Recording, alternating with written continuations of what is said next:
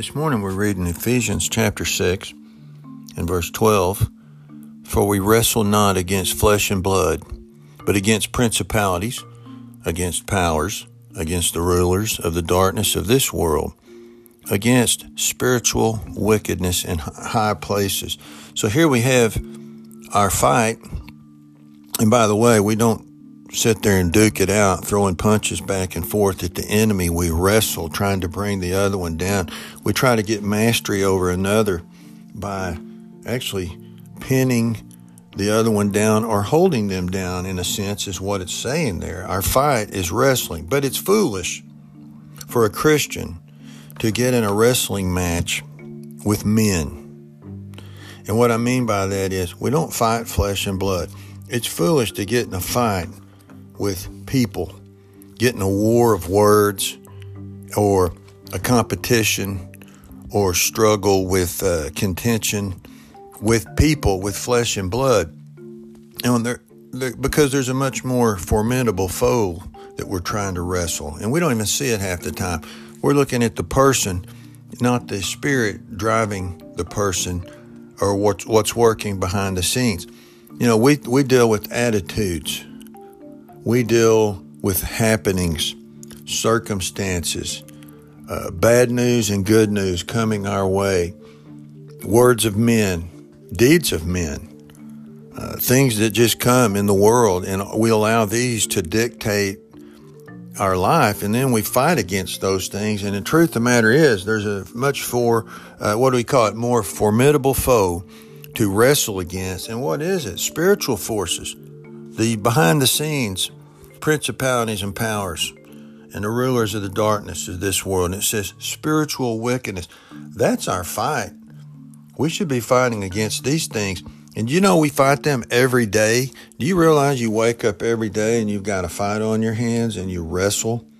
And sad to say, the Christian finds himself getting pinned down because they don't even see their enemy. They're over there trying to fight a person or worry about something going on around them. They're not dealing with the attitudes of the heart and the spirit that's driving the attitudes of the heart. And those evil spirits that are trying to oppose us in the gospel of Christ, trying to do anything they can to oppose and hinder, sidetrack, discourage, and bring you down so you won't serve God and do something beneficial and lasting for the kingdom. So what he's saying here is to be very wary of your opponent. Be looking for them and see they're there, and then be ready when they come. And I'll tell you why. They're very relentless. They come at you and come and come. They never stop. We have to fight the right battles here. And so, what do? We pray for protection, of course, but this is what God says. Put on the whole armor of God. Why? That's your protection against these evil spirits and these wicked principalities that are coming at us. You put on the armor of God, and I won't go through that right now, but if we will learn those and put those on, that's your protection. And then you take your Bible and you use it. You use the Word of God, and then you pray. So there's your weapons. You have your protection, you have your weapons. If you do this, you will win the day. What does that mean? You will pin the enemy down, because the greater is he that is in you than he that is in the world, and these spiritual wickednesses, principalities in the world. God's in us and much greater. If we'll use his word, the sword of the Spirit, and then pray with all supplication and watching, there's your wariness. You're seeing what's going on.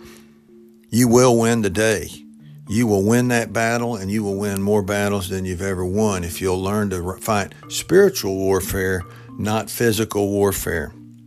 So, little challenge: next time somebody does you wrong, look at what's going on behind the scenes. Don't get mad at the person per se or so much. Don't fight against the person.